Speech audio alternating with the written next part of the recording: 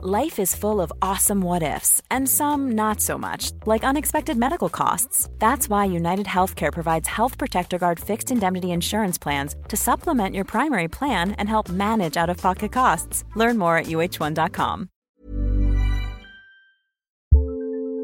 Do you want a bra that's sexy or a bra that's comfortable? Thanks to Third Love, you can have both. Third Love was started to take all the frustration, ick, and out of bra shopping. That's why they make solutions for every bra problem, aka problems. Their bras make it easy to bring back perkiness you haven't seen since high school, get smoothing you know where, and have straps that actually stay put. Designed at their headquarters in San Francisco and made from premium materials, they put every style through hours of wear testing on real women, including themselves, before it's given the stamp of boob approval. Comfort and support are guaranteed. Plus, whether you're a double A cup or an H cup, their virtual fitting room will help you find your perfect fit fast. And they've even invented half cups. No more feeling stuck between two cup sizes that don't fit right. It's time to get your problems solved. Visit thirdlove.com and get 15% off your order with code podcast15.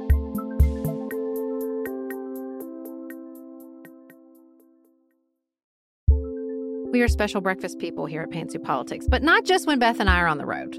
The truth is, I want something warm from the oven every Saturday morning and Sunday morning. It's just the truth. It makes it feel special, makes it feel exciting. I don't want to work at it. So the first time I ever saw Wild Grain, which is bake from frozen subscription box for sourdough breads, fresh pastas, and artisanal pastries, I was obsessed. You guys, I've been a member for over a year. It's amazing. It's so easy. Every item bakes from frozen in 25 minutes or less, no thawing required.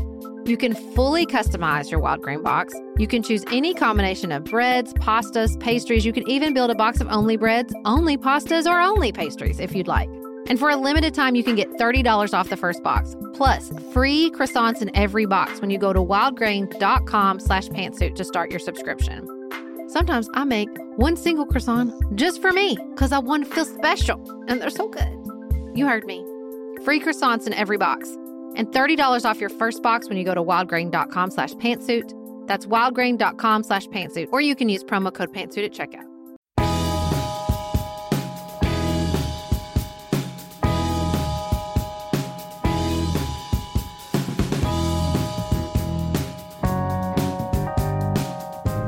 Welcome to Pantsuit Politics, where a woman from the right and a woman from the left accessorize the news with a fresh perspective.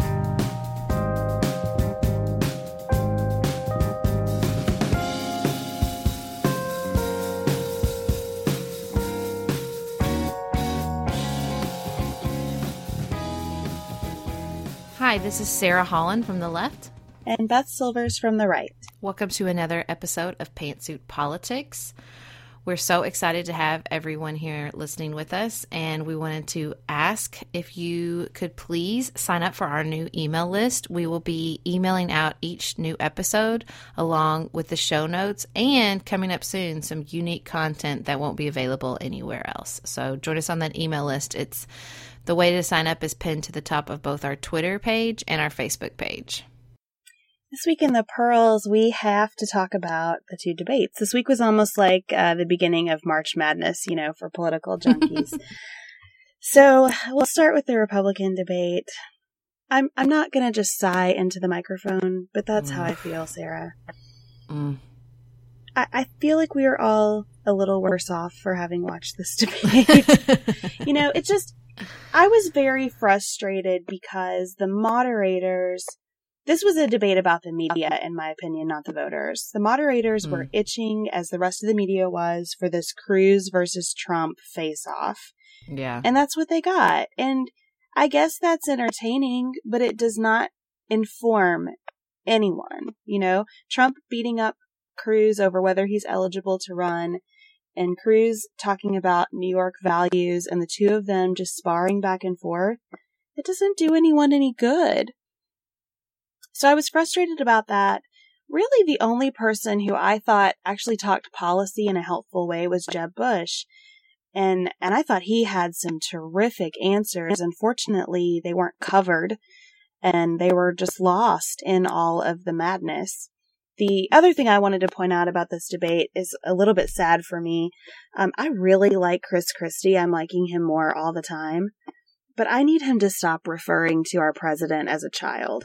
Yeah. He went back again over the executive actions and used his petulant child line. And I get it. I mean, I understand. I don't like the executive actions either. I think some are unconstitutional and many are unwise.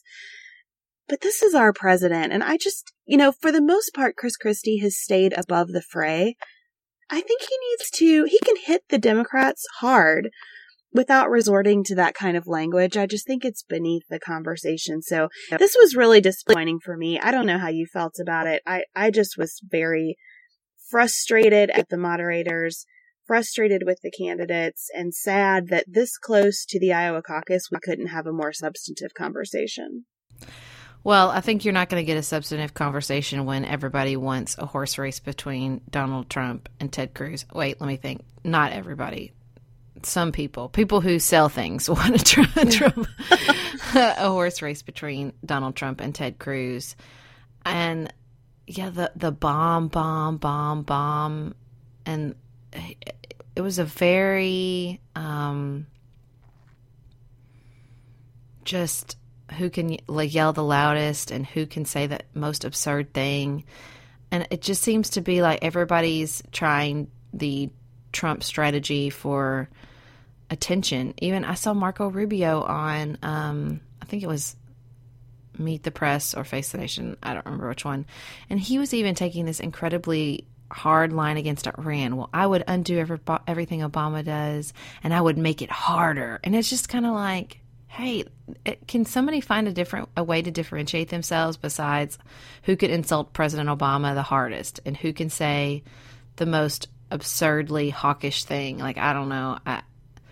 Well, and he apparently said this weekend that he bought a gun to protect his family from ISIS. At least that's how it's been reported. And I heard that. That's just really disappointing to me. I mean, I've not been on the Marco Rubio train the whole way, but I'm certainly not going to jump on board at this point. I mean, he is, you're right, just taking a page from the Trump playbook. And guys, Trump is the best at being Trump. Yeah, you're not going to beat Trump at being Trump. I think that's a really good point, which is this only works if you're him. Although, why is Ted Cruz doing so well? I don't understand. That is an outstanding question. Why isn't there somebody who is, the anti-Trump, somebody who's like this reasonable? I don't understand why there isn't a bigger difference between the front runners. Although I argue that there's not that big a difference between the Democratic front runners either. So maybe I'm answering my own question, but I don't think so, though. I think it's very different because there's not a big difference between the Democratic front runners on policy. Yeah. On the Republican side, we're also looking for style, right? Yeah, that's and there's a a good point. Huge difference on the Democratic side in terms of style. Yeah. Yeah, I think Jeb Bush could be that person. My refrain with Jeb Bush is I think he has a whole lot of really smart people working for him who are doing him no favors. Mm-hmm. If you listen to his answers in this debate, he is a very strong leader. He said some hard things to say, and then he just kind of looked incredulous as the moderators just scooted on to the next dogfight. Yeah. And I'm so frustrated with him at this point because I think he could be such a good leader for us. But alas, so on to the Democrats then, where I think you're right. There isn't a whole lot of daylight on the substance of what they're saying, but how they're saying it's a world of difference.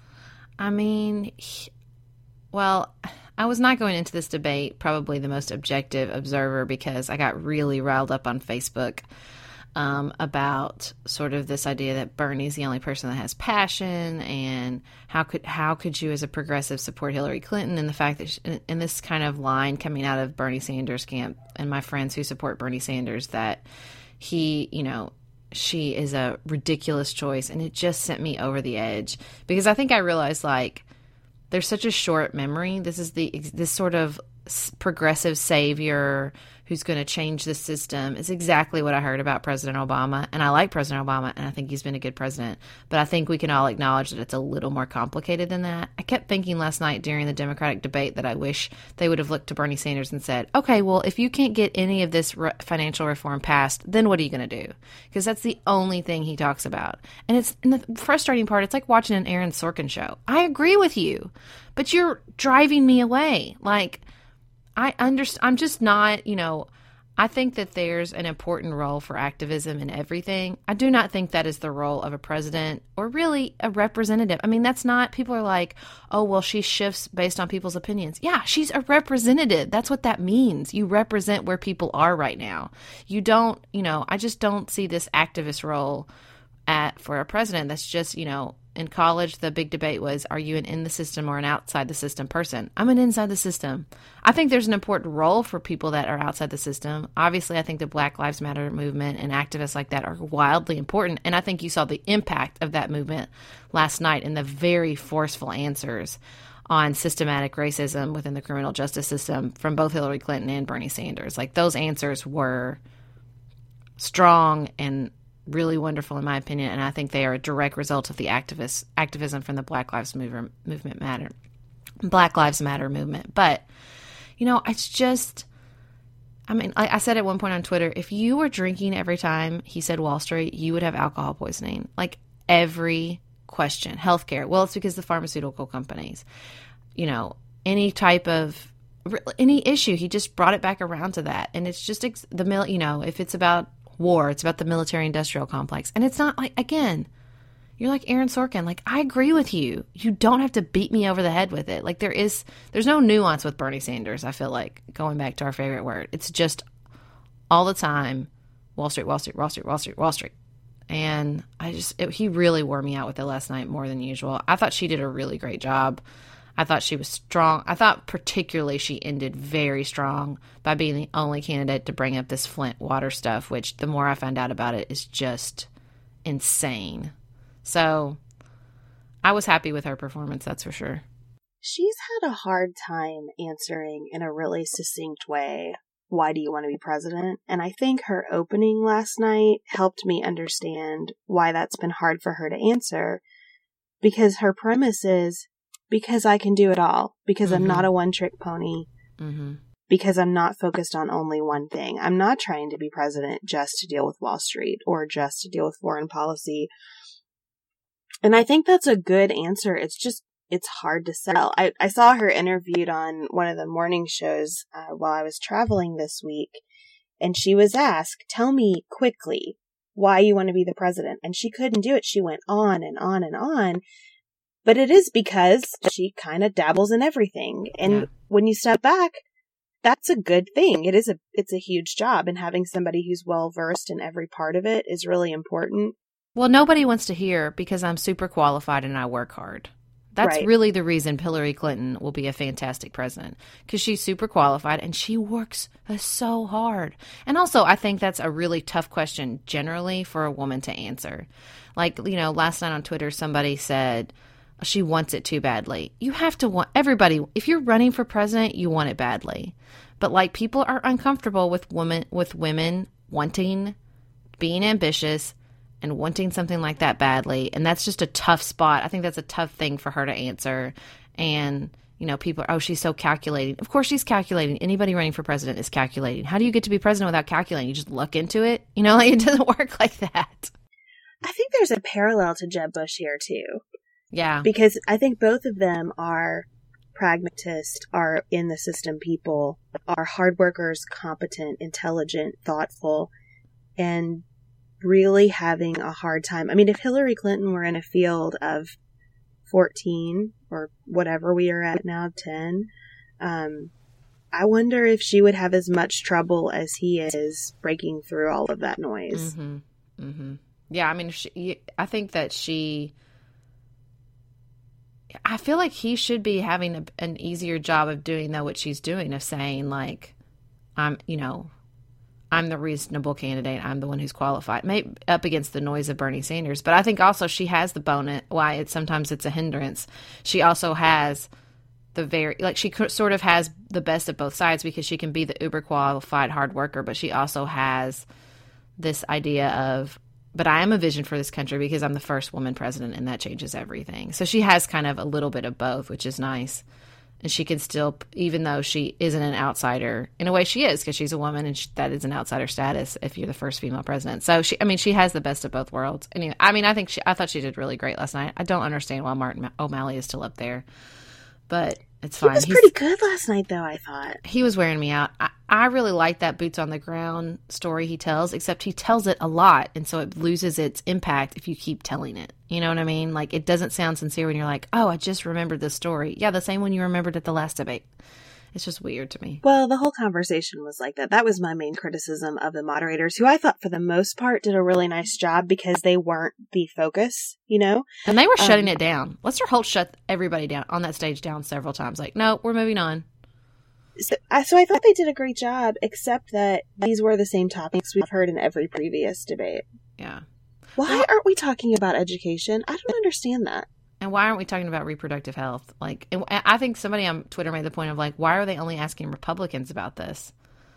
Like, ask Democrats about reproductive health, too. It's important. Like, there's things are changing. The law is shifting. I don't know. And also, I just think that it's really important to, I don't know. I thought the moderators did a good job, but why? Why are we still asking questions about Bill Clinton? Like, it's an interesting thought experiment to think about the first male spouse. That's an interesting thing to think about. It is not important enough for a debate. Why do they keep asking that? It's not a debate question. And this was a problem I had with the entire Republican debate and parts of the second debate. We have to kind of step back and say, what is a debate supposed to be? And if it is supposed to be many interviews of the candidates all standing beside one another, then let's call it something else. Yeah, seriously. Yeah, because what are they supposed to debate between the three of them about Bill Clinton? Right? Right. There's nothing to debate. There's nothing to debate about Ted Cruz's eligibility to be president. Yeah. There are just a whole host of there topics. might be, but it's not for them. It's for the Supreme Court. Well, exactly. That's the thing. That let's debate things that are debatable, and I just feel like that's not part of the equations right now. It's just kind of a ratings bonanza. I think it's designed to produce clips for the shows the next day, things for people to write about. I do feel like the debates are just becoming a forum for media to perpetuate itself. And I don't say that with a lot of criticism. You're right. I mean, those are people who have to make money and they're doing what they do. The parties should step in and make some changes here. Well, I think truthfully, and this is probably a good note to wrap up on, I think we have debate fatigue. I think we all have debate fatigue, and we are not even to Iowa yet. We have debate fatigue, but don't you think it's because we keep saying the same things over and over? Yeah, because it's not making any progress. We're not getting anywhere. I mean, I think this long cycle has been good in a lot of ways. As tired as everyone is of it, we've learned a lot about these people. Yeah. And that's important, especially when there are this many of them. Mm-hmm. I would advocate for more debates if we could actually debate. Yeah, I agree. Okay, well, moving on, we're going to compliment a person from the other side. And I'm going to compliment David Brooks, the conservative columnist from the New York Times. Obviously, I don't always agree with his politics, but he wrote a book called The Road to Character recently, and he's been doing the series of columns sort of about how to have good character and how to live a good life. And I just think they've been really beautiful. And also, I think character is a tough thing to talk about without being preachy and without being insensitive. And I think he's done a pretty good job of it. So hats off to you, David Brooks, and I highly recommend those columns. We'll put them in the show notes. And I similarly have praise for Mika Brzezinski. Everybody who listens to us knows that I'm a big Morning Joe fan, and I have learned a lot from Mika Brzezinski that I've particularly applied to my business life on how to state your disagreement as a woman without apology. She's doing this Know Your Value tour and series, and she has a book out. I think she is a really great model for women and especially women who are relatively new in their careers, for just being straightforward and honest and not trying to be a man. There's all this advice for women in the workplace about basically how to masculinize yourself.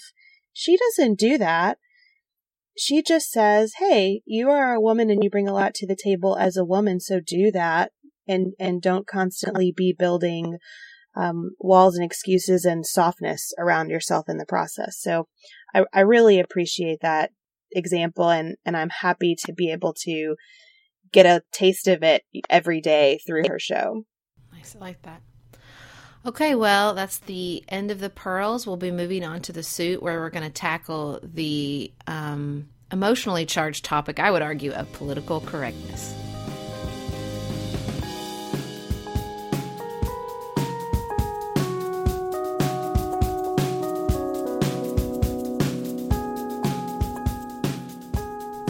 So today in the suit, we want to talk about a topic that gets a lot of press, but we feel like maybe not so much nuance, and that is the issue of political correctness. Definitely lacking in the nuance on this one, because I think we're all talking about different things even when we use the expression. Right, absolutely, and that's where we wanted to start. We wanted to start with, what are we actually talking about when we talk about being politically correct, or PC? And so I think, at least for me, what that always meant growing up was you tried to be very careful not to use offensive slang or slurs, or to consider what you were saying would make a member of the minority or another gender feel. What did it mean for you, Beth? I think the same thing, just being cautious about your language, trying to be aware of people who might be different than you, which I think is a totally different concept than the way we're using political correctness right now. It seems to have become shorthand for sort of all intellectual elitism and all sort of ideological censorship. I don't know. It seems like everyone who is hostile about something right now wraps all their hostility around this amorphous concept of political correctness. Yeah, I feel like people really, what they're saying is, you won't let, like, it's a little bit like, but you won't let me be hostile. You won't let me say what I want without any concern for other people. I feel like sometimes that's what I'm hearing. Well, and I think there is a sense, too, of you won't let me be heard. And, you know, maybe that's where the hostility is coming from. Like, I can't say anything without someone coming at me and telling me that what I say is offensive. So I think this, like, offensive seems to me to be the key, because I feel like the people who are so frustrated by political correctness maybe feel that we've become a culture that is, like, itching to be offended instead of one where we're actually trying to exchange ideas. Hey, it's Ryan Reynolds, and I'm here with Keith, co-star of my upcoming film, If, only in theaters May 17th. Do you want to tell people the big news? All right, I'll do it. Sign up now and you'll get unlimited for $15 a month and 6 months of Paramount Plus Essential Plan on us. MintMobile.com/switch. Upfront payment of $45 equivalent to $15 per month. Unlimited over 40 gigabytes per month. Face lower speeds. Videos at 480p. Active Mint customers by 531.24 get 6 months of Paramount Plus Essential Plan. Auto renews after 6 months. Offer ends May 31st, 2024. Separate Paramount Plus registration required. Terms and conditions apply if rated PG. Just finished A Court of Thorns and Roses and craving another fantasy world to devour? Dipsy's got you. Dive into spicy enemies to lovers' tales, or embark on an epic romance between immortal fae and sworn foes. They've got fantasy romance stories perfect for your morning walk, late night, or long bath. Dipsy is an app full of short, spicy audio stories. They bring scenarios to life with immersive soundscapes and realistic characters. Discover stories about second chance romances, adventurous vacation flings, and hot and heavy hookups. And there's a growing library of fantasy series with werewolves, Greek gods and goddesses, Regency-era historical fiction, and fairy smut to explore the bounds of your pleasure. New content is released every week, so in between listening to your favorite stories again and again, you can always find something new to explore. For listeners of the show, Dipsy is offering an extended 30-day free trial when you go to dipsystories.com/pantsuit. That's 30 days of full access for free when you go to DIPSEAstories.com/pantsuit. DipsyStories.com/pantsuit.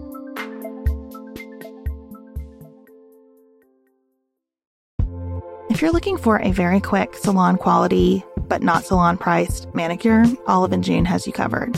We've talked about Olive & June's Mani system before. It has everything that you need for a professional manicure in one box. Salon grade tools, your choice of 6 polishes. Those polishes are going to last you for 7 days or more. The cost breaks down to about $2 a manicure. Olive & June also has press-ons if you want. What I love, though, is that Olive & June each season is coming out with new colors, and I just got a set of spring and summer colors in quick dry polish. They say this dries in about a minute. It seemed dry to me in about 30 seconds. It was not kidding about being quick dry. I also love the light colors in this set. There is a huge range. My favorite one is called Kitten. It's like a pinkish gray. The quick dry polish gives you full coverage in 1 or 2 coats. It lasts for more than 5 days, and it is offered in more than 40 cruelty-free and vegan polishes. Olive & June just understands what's happening in our lives, that we need to move quickly, but we want to look great and feel great and have fun in the process. Visit oliveandjune.com/pantsuit for 20% off your first system. That's oliveandjune.com/pantsuit for 20% off your first Mani system.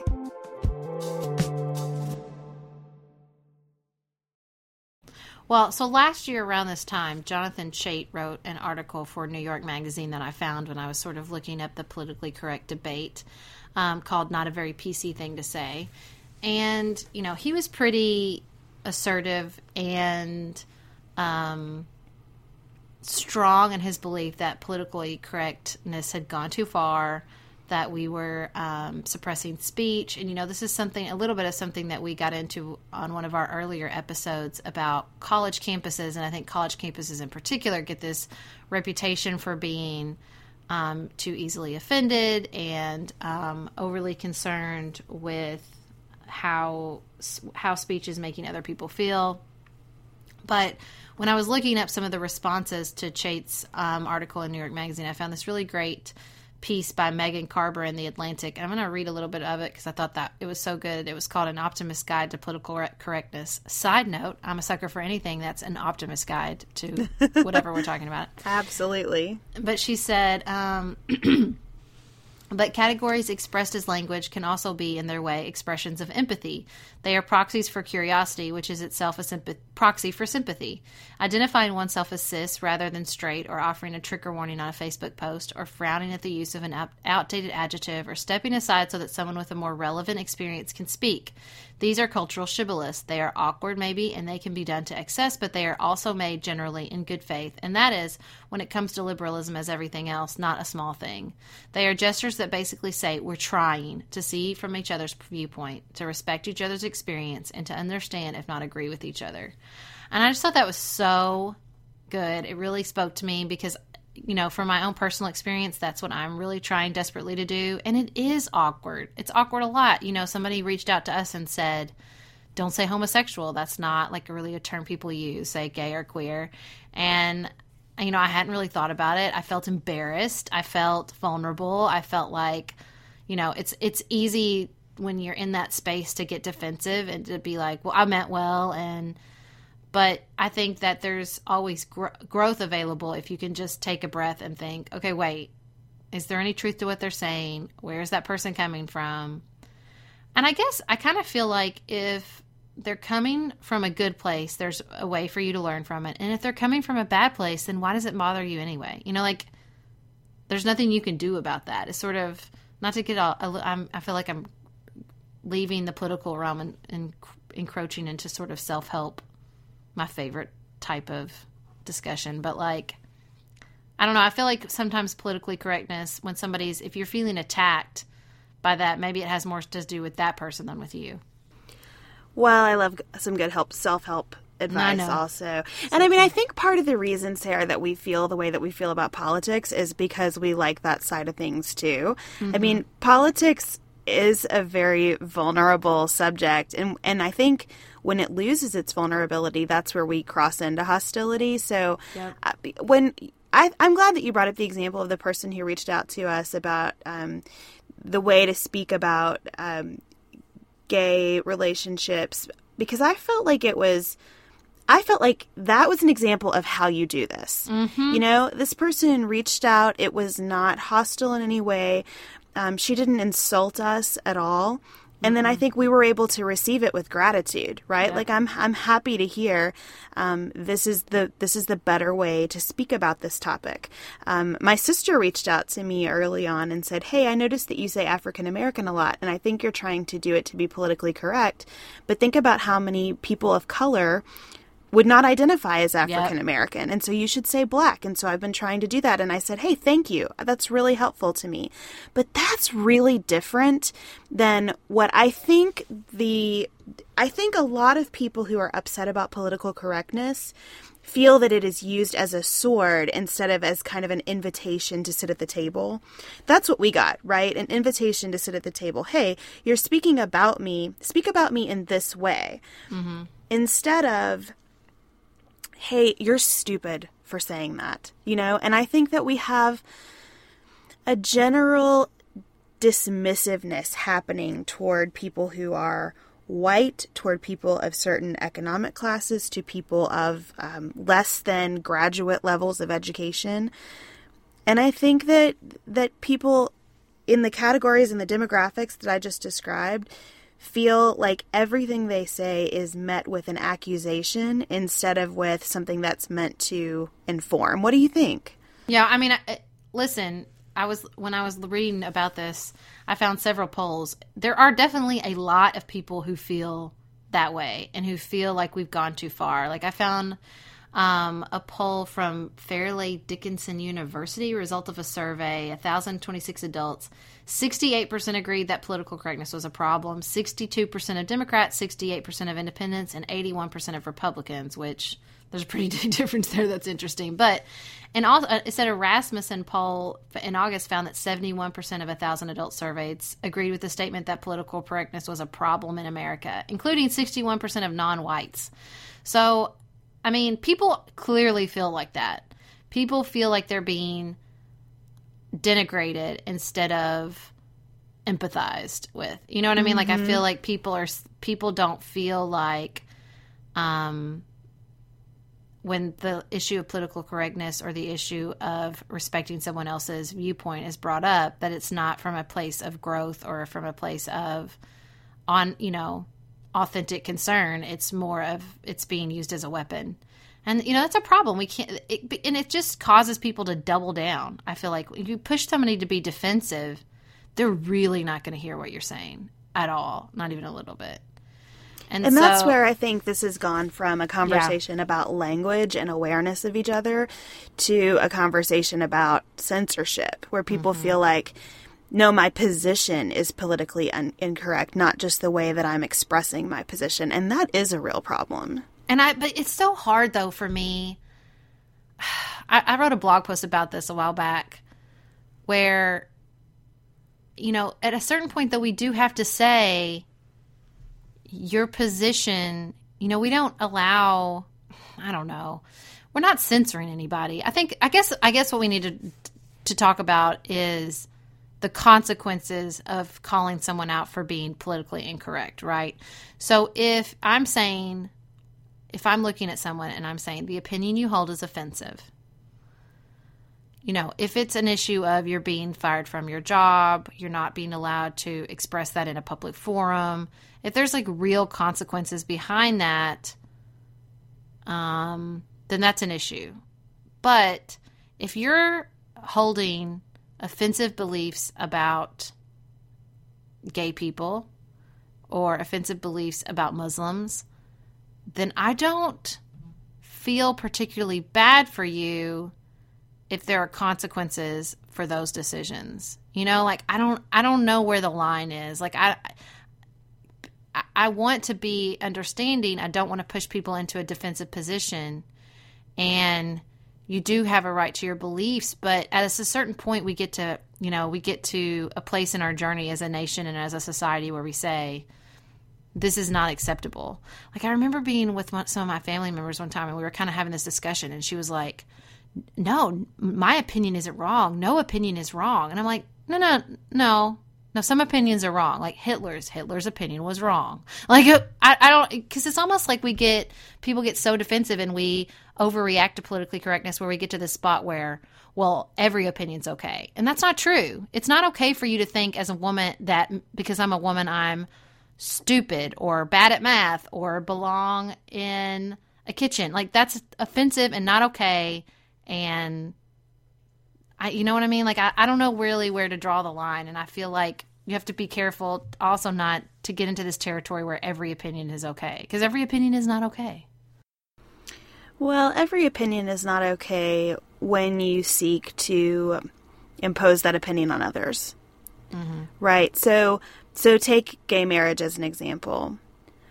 I think you can hold the position that a church, for example, should not sanction gay marriages without that opinion being chastised by society.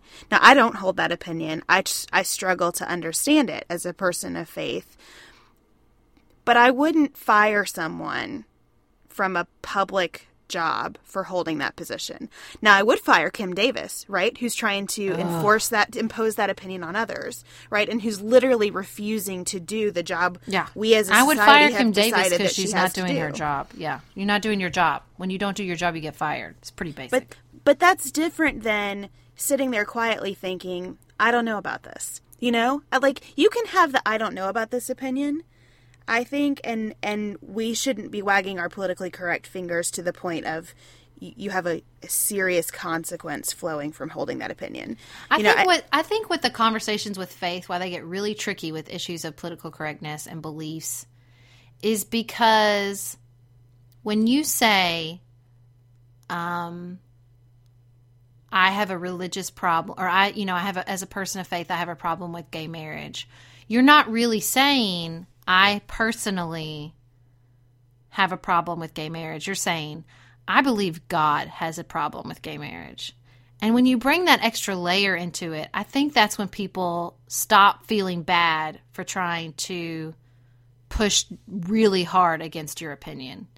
You know what I mean? Like, I think there's something different between saying, these are just this is my personal journey and where I've arrived, and saying, no, this is what I think God believes. Like, this is my interpretation of theology, or this is what I believe being a Christian means. Because then you're really not making it about you.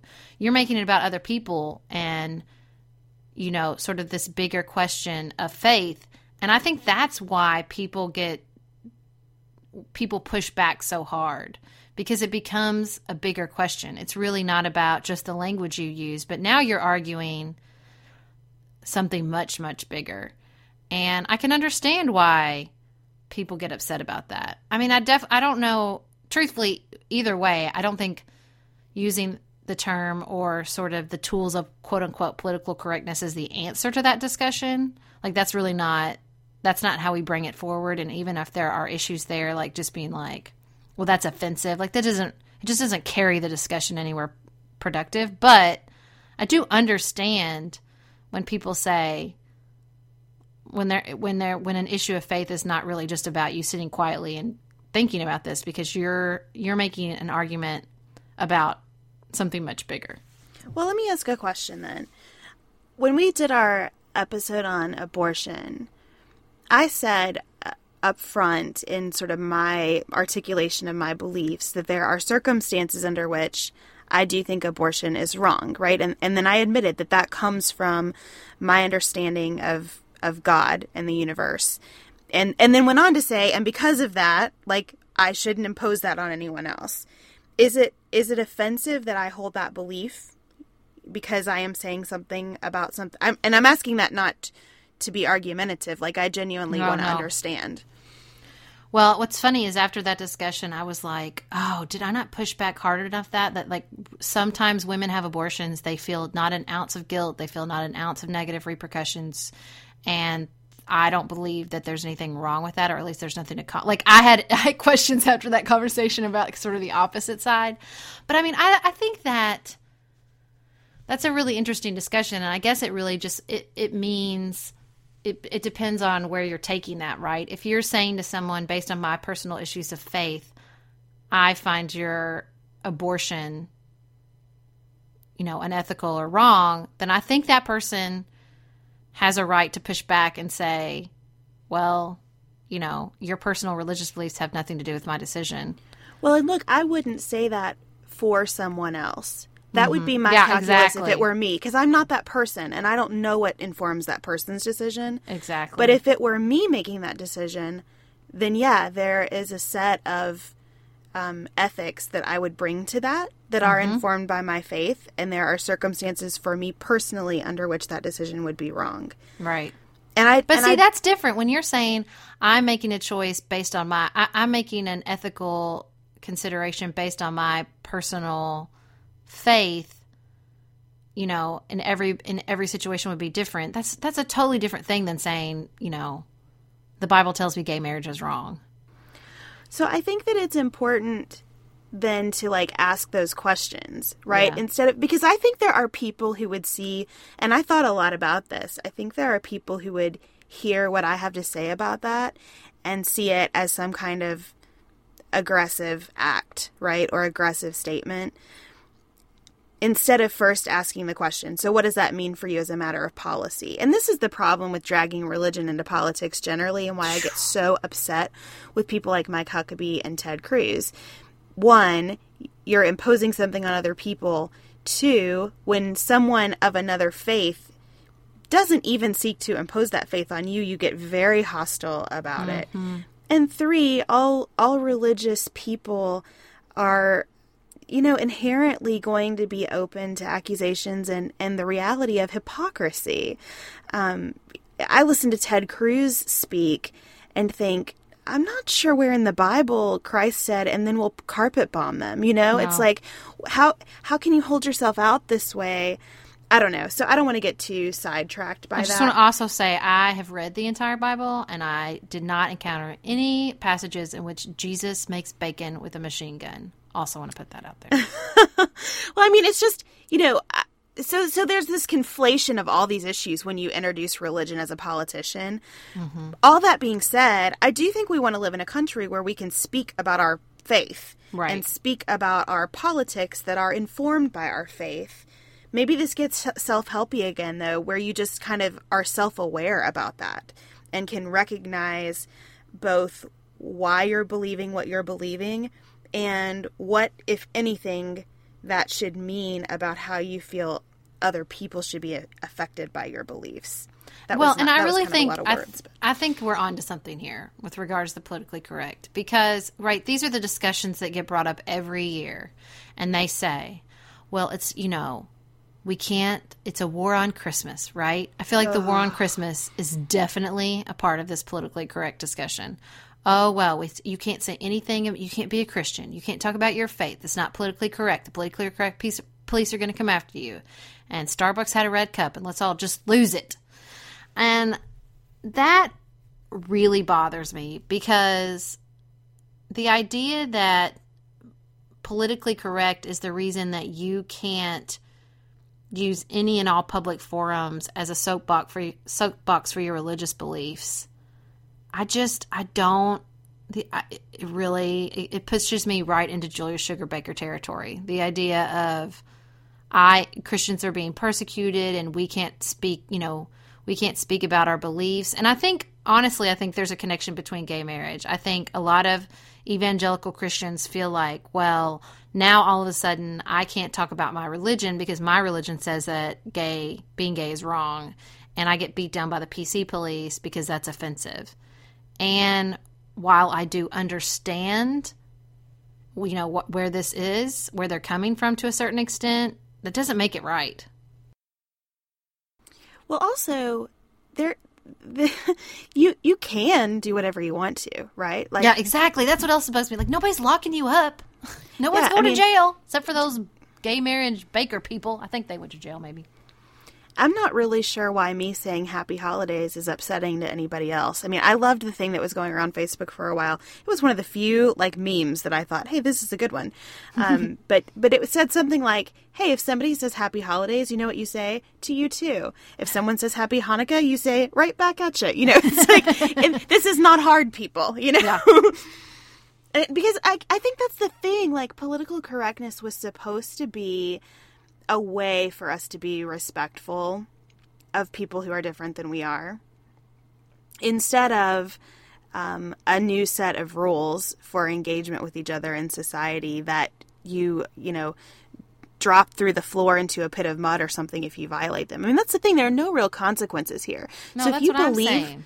If you believe what you believe with so much fervor, then exactly like you said, then maybe you don't care if somebody comes at you harshly as a result. Isn't there an element of like, thou dost protest too much? Like, yes. If you are so worried about the persecution of your religious beliefs, or like, if you believe all this so strongly and you believe that you are right, and more importantly, you believe that God is on your side, then really, what does it matter if I send Happy Holidays cards? What does it matter if Starbucks has a red cup? What does it matter if no government entity, no city hall, no Congress, no anybody anywhere puts up another Christmas tree till the ends of the earth? Does that matter? Like, is one of the, I grew up, I read the whole Bible. I don't really remember any, cornerstone of Jesus's beliefs being about public displays of religion being essential to someone's faith, right? You're supposed to pray in a corner. Quite the opposite, yes. So I don't, if the issue is that you feel like you can't, I don't really understand the importance of being able to publicly express your religious beliefs. Like, this isn't China. You're not going to jail for witnessing to somebody. I mean, there are Christians in the world being legitimately persecuted for trying to practice their faith. But it's not happening here. Sarah and I have talked many times about our desire to age as gracefully as possible, and skincare is a huge piece of that.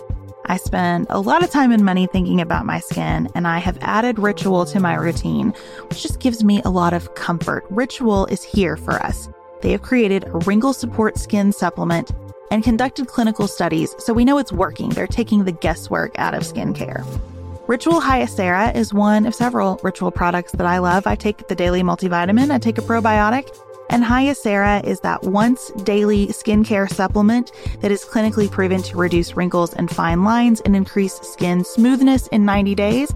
I recently met a friend for the first time in person as opposed to online, and we were discussing the fact that I am 43, and she said, I cannot believe how young you look. And I thought, thank you, Ritual, for that.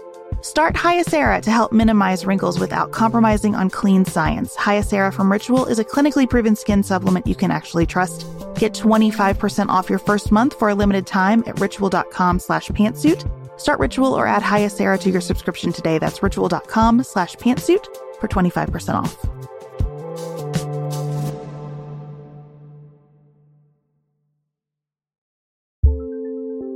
There's not much worse than a dry and itchy scalp. Also, when you get your hair colored and then it does not last as long as you and your stylist discussed. It could be that unfiltered, mineral-filled water is the culprit. Hard water is a leading cause of damaged hair and dry, irritated skin, and about 85% of the United States uses hard water, filled with dissolved minerals and added chlorine. That's where Canopy's new filtered shower head comes in. Canopy, known for their beauty hacks and reimagined humidifier, has revolutionized the filtered shower head. Dermatologists recommended this unique 3-stage filtration system greatly reduces contaminants and odors in your shower water, leaving you with healthy hair and glowing skin. Best of all, the Canopy filtered shower head is hassle-free. Installation is a breeze, and its unique quick-release filter replacement feature allows for seamless filter replacement unlike any others on the market. Go to getcanopy.co to save $25 on your Canopy filtered shower head purchase today with Canopy's hassle-free filter subscription. Even better, our listeners can use code PANTSUIT at checkout to save an additional 10% off your Canopy purchase. Hurry, your hair and skin will thank you.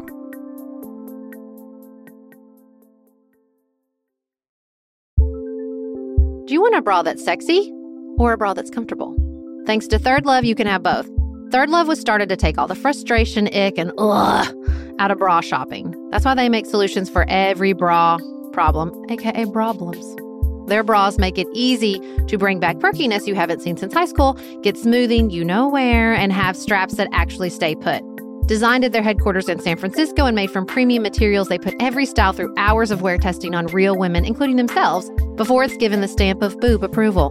Comfort and support are guaranteed. Plus, Whether you're a double A cup or an H cup, their virtual fitting room will help you find your perfect fit fast. And they've even invented half cups. No more feeling stuck between 2 cup sizes that don't fit right. It's time to get your problems solved. Visit thirdlove.com and get 15% off your order with code podcast15.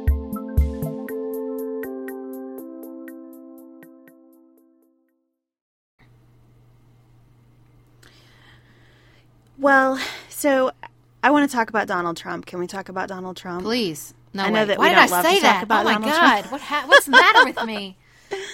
Well, no. So obviously, I think if you boiled down the Trump campaign rationale, a lot of it is just, I'm not going to be politically correct. And he says often, I don't have time for political correctness, which I think is just amazing. But, okay, so I've had a hard time understanding the Donald Trump phenomenon. 2 things have helped me at least form kind of a working theory. I was in the car for work last week. I turned on the radio and they were playing just unfiltered audio live from a Trump event in New Hampshire. And I, thought, I can't do this. But then I listened for a couple minutes and I was hooked, and my couple minutes turned into staying with the entire duration of the event, which went for over an hour. And I'm listening to him, and he just sounds like he's sitting in like a lazy boy at your uncle's house or something, talking about things. He was telling a story about how he so fervently dislikes the union leader in New Hampshire because they endorsed Chris Christie. And as he's telling the story, he's talking about being at an event with the editor, and he says, yeah, I had a hamburger. It was delicious. Like, he just kind of weaves all over the place. And I think that what kind of pulled me in and must pull other people in is that it's just such a departure from the calculated, 15 drafts written by junior staffers kind of speech that you hear from most politicians. And there's just something kind of, I can't believe I'm going to use this word, but remarkably warm about hearing someone so off the cuff. Even when he's saying, things that really make my head explode, the way he's saying it, I think it creates a sense of trust that you don't feel about actual politicians. Mm-hmm. Well, and I've been thinking about this a lot because I've been thinking about sort of some of people's critique of Hillary Clinton and this idea that she's so, calculated, and sort of the appeal of Bernie Sanders, which for, I think, progressives isn't dissimilar to the appeal of Donald Trump. Yes, he's a seasoned politician, which for some reason some of those people seem to forget. But it has a very spontaneous, authentic quality. And I just think, though, that at the end of the day, politicians, especially to the level of being the president of the United States, they're not activists. And to a certain extent, I think that's sort of the crowd Donald Trump has right now. They're not activists. That's not their job. Their job isn't to, find this radical reform that must be enacted. That's not the job. The job is to represent the United States of America, which has a very diverse, broad population. And so I think, ultimately, that's why I pray every night before I go to sleep that Donald Trump's candidacy will fail because, it's appealing, but it only appeals to the people not offended by your authentic opinions. And I think that at the end of the day, a lot of people are.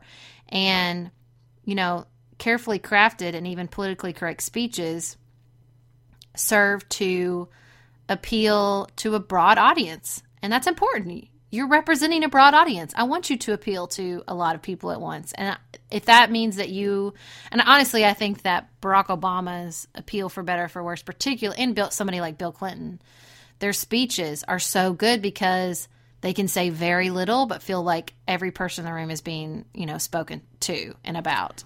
But see, I think that's what Trump is doing. I think even though he is excluding a lot of people through his language, the people who he's really trying to speak to feel so much more connected.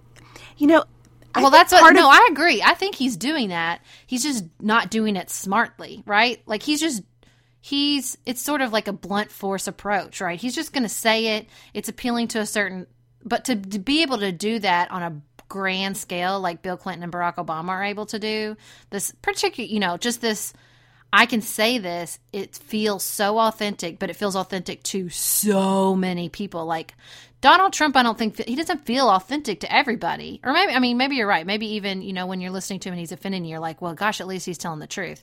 But I think it's a tougher political skill to do it in the way Barack Obama and Bill Clinton do it, which is to do it and make, without offending, a huge portion of the population. Well, the other thing I've been thinking about with Trump is that he does.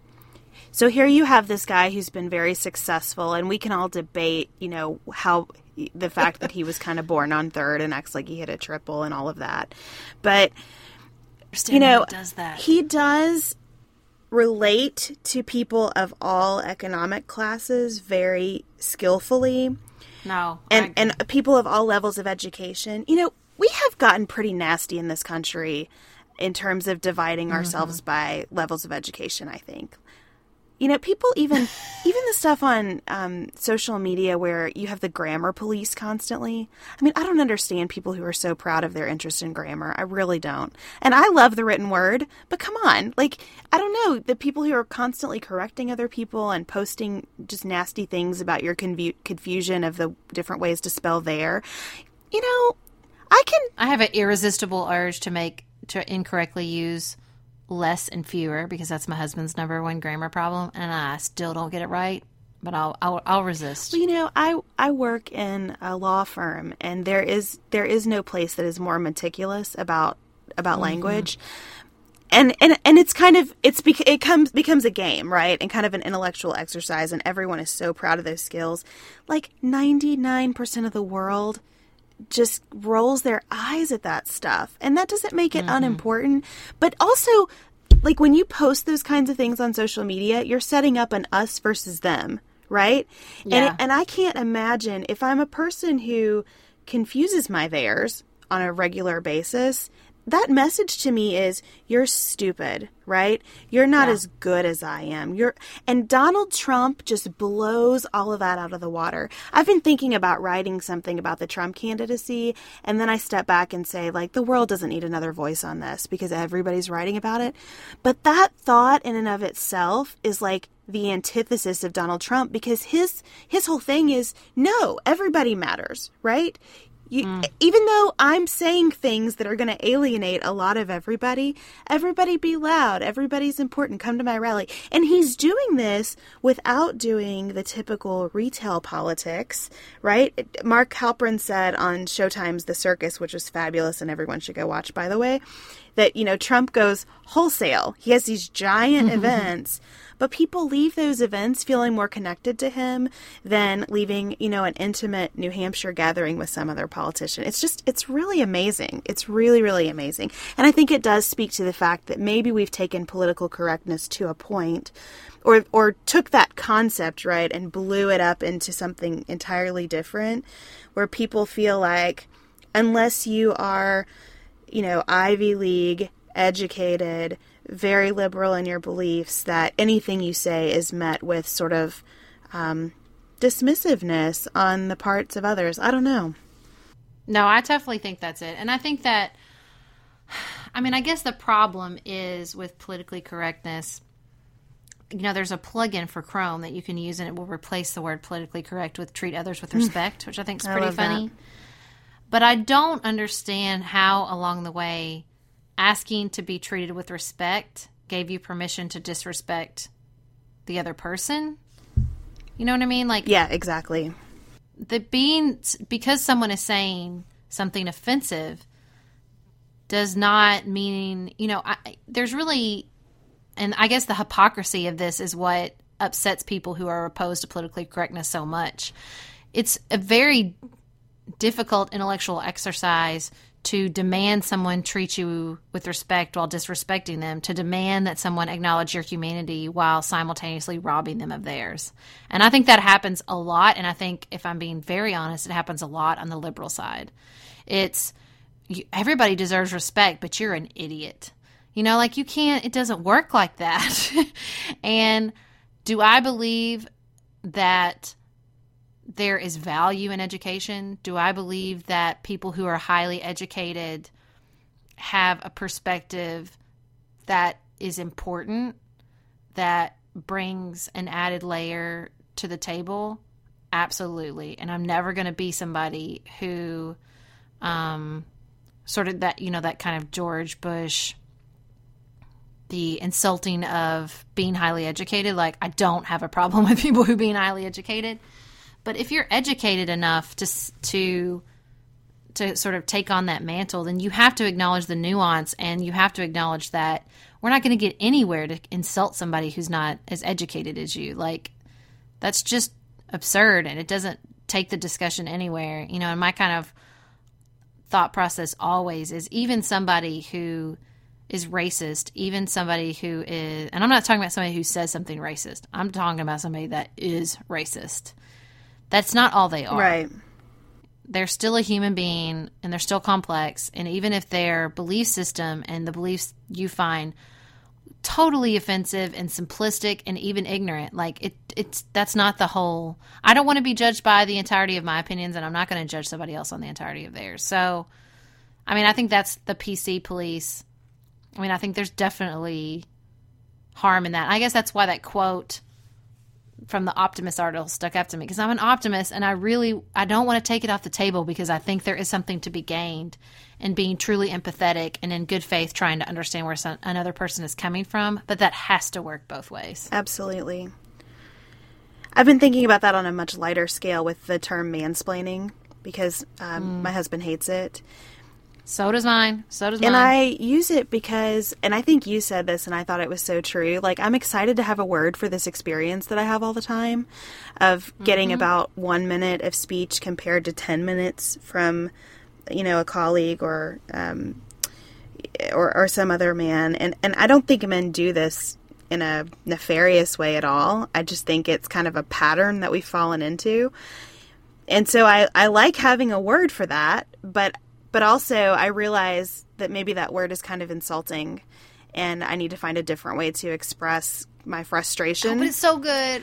I don't want to give up mansplaining. Well, I know, but it's the same thing, right? It's like, just because someone is making me feel frustrated and less than, my way of pointing that out to the person needs to be gracious too, right? So I'm trying to work through what that. It kind of reminds me of this discussion I had, or a really great piece I read in Cheryl Strayed's Tiny Beautiful Things. It's her Dear Sugar advice column collection, which I highly recommend. It is so good. But she was talking to somebody who's overheard this man overheard his friends talking about him, basically, and he felt betrayed and he felt very hurt. And she did this really beautiful thing about, look, when we're talking about our friends when they're not around, we're not filtering in the same way. We're not thinking about what it means to them. We're just trying to work through it. And if your friends cared enough to talk to each other and were worried about you, then that means they love you. And they weren't censoring like you would have been in the room. And so you're hurt because you heard things you weren't supposed to hear. But that doesn't mean that they don't love you. And I think, honestly, with mansplaining and with some of these PC terms, I think what happened is we were talking about it amongst each other. So women were talking about mansplaining together, and we were saying, oh my God, mansplaining. Yes, that makes so much sense. And we loved it so much, and it felt so good together that we forgot it doesn't automatically work when in front of the person we're talking about. And I think that maybe happened with a lot of politically correct things. Like, it just, after being walked over and, experienced sexual harassment or homophobia and all these things for so long, and finally we got the language and the power to say, that's offensive, that we forgot, like, it really doesn't work the same way when the audience changes. The way we talk about it and the way we're dismissive of how somebody's ignorant, even though that feels good around a bunch of women. And there's really nothing wrong with that per se, I don't think. When the audience changes and when you bring a man into it, you can't just be like, ugh, mansplainer, because the man is not going to be like, ha ha ha, you're so right, like a woman would, like, it's not going to work like that. You have to, there needs to be an editing process when you find language to name offensive behavior and then you try to then point out that offensive behavior. It has to change a little bit. It has to shift.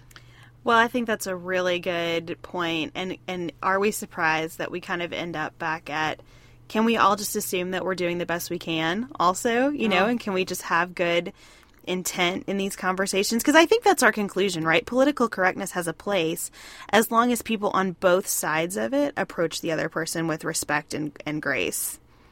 Mm-hmm. Oh, grace. You know, that's my new favorite quote is, grace will take you place hustle can't. Yeah, I love it. And grace has been my... Donald Trump. I know you do Just the one word each year. you. You know, grace is my word for 2016. Just I like it. That's my cousin's word, too. Well, so next we are going to shift gears and talk about something more personal in the heels.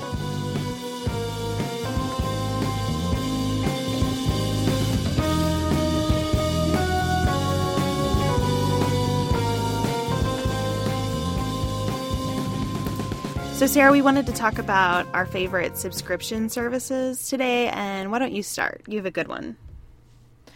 Yes, my mother-in-law subscribed both Griffin and Amos to this really great service called Radish Box, and it is a little box that arrives, and this is like a sibling. You can add on kind of like a sibling add-on to the subscription. And so every month we get this little set of recipes and sort of like a craft, and there's a skill card. So like one month they'll be working on grading, and they'll each get little box graders, and the very first box came with an apron, and then every month they get like a little patch to iron on their apron for the skill they learned. And we make the little meal. We like in December, the craft was we made those little poppers you pop open and you get like little paper crowns. But they've made like lemonade stands and and they also give you these little discussion cards to sit down at dinner and kind of talk through these little conversation cards. It's just really well put together, well done, you know. And if you have picky eaters, they always say like having them involved in the cooking process really helps expand their palates and makes them sort of invested in trying the food. And I don't really have picky eaters, but it's been really fun and we've really enjoyed it. They did sushi one time, which was really awesome. Now, how old are Griffin and Amos? Griffin is 6 and Amos is 4. And do you think this works for? Are they like exactly the right ages for this? Could you go older or younger? Oh, you could definitely go older. I mean, the girl who recommended it to us is a 6th grader at church, and she's like all about it. I don't know if you'd want to go much younger than Amos. He's sort of into it, not as much as Griffin is. But, I mean, he was into the sushi, really. But, you know, 4-year-olds, they're a crapshoot. Who knows? But I definitely think you could go older. Well, that sounds really fun. My favorite subscription service is All About Me. It's one of the few things that I feel like is just for me, and I think that's part of why I love it. I love Birchbox. So Birchbox is a cosmetic subscription service. Every month you get, I think it's 5 samples, and it's just a range, and you make some selections based on your skin type, hair type, kind of what you enjoy. But you get, you know, shampoo. I just got a really great eyeliner and a fun nail color. I don't buy any makeup anymore, really, other than like foundation, powder, and mascara, because I just use what comes in my Birchbox, and it pushes me to try things that I never would have picked up. That's what I was going to say. I really feel like I'm in a makeup rut in a serious way, and I wonder if that would help. I think it would, because, you know, they send me colors that I never would have used. I got around Christmas this really dark green and then this very, like, luminescent gold eyeshadow. I never would have picked them up, and I really enjoyed them. And the app that comes with it, you know, you can use the app, and it has all kinds of, like, makeup tutorials, and I don't use that stuff a lot because I am kind of a rut person. Like, I pretty much look the same way every day, but I really enjoy all these products. I use them for, you know, travel, and it's just great. And you can limit, like, I don't love fragrances. You can limit your fragrances, and you accumulate points for rating things. I don't know. You can get way into it if you have the time and inclination to do that, but it's just a lot of fun to get good mail that just feels like you. Oh, and also the boxes are very pretty and different every month, and they label the outside. Like sometimes it'll say like the Vivacious Beth Silvers or something like that, and it's just fun. Cute. It's really fun. Love it. Well, maybe we'll get on Facebook. Follow us on Twitter, Pantsuit Politic, or like us on Facebook, and tell us your favorite subscription boxes, and we'll share. I had a gift guide that I did on subscription boxes a while back, and I'll post that too. And as always, if you can rate us on iTunes, that helps other people find Pantsuit Politics. Thanks to my husband, Nicholas, for executive producing this show. And as always, keep it nuanced, y'all.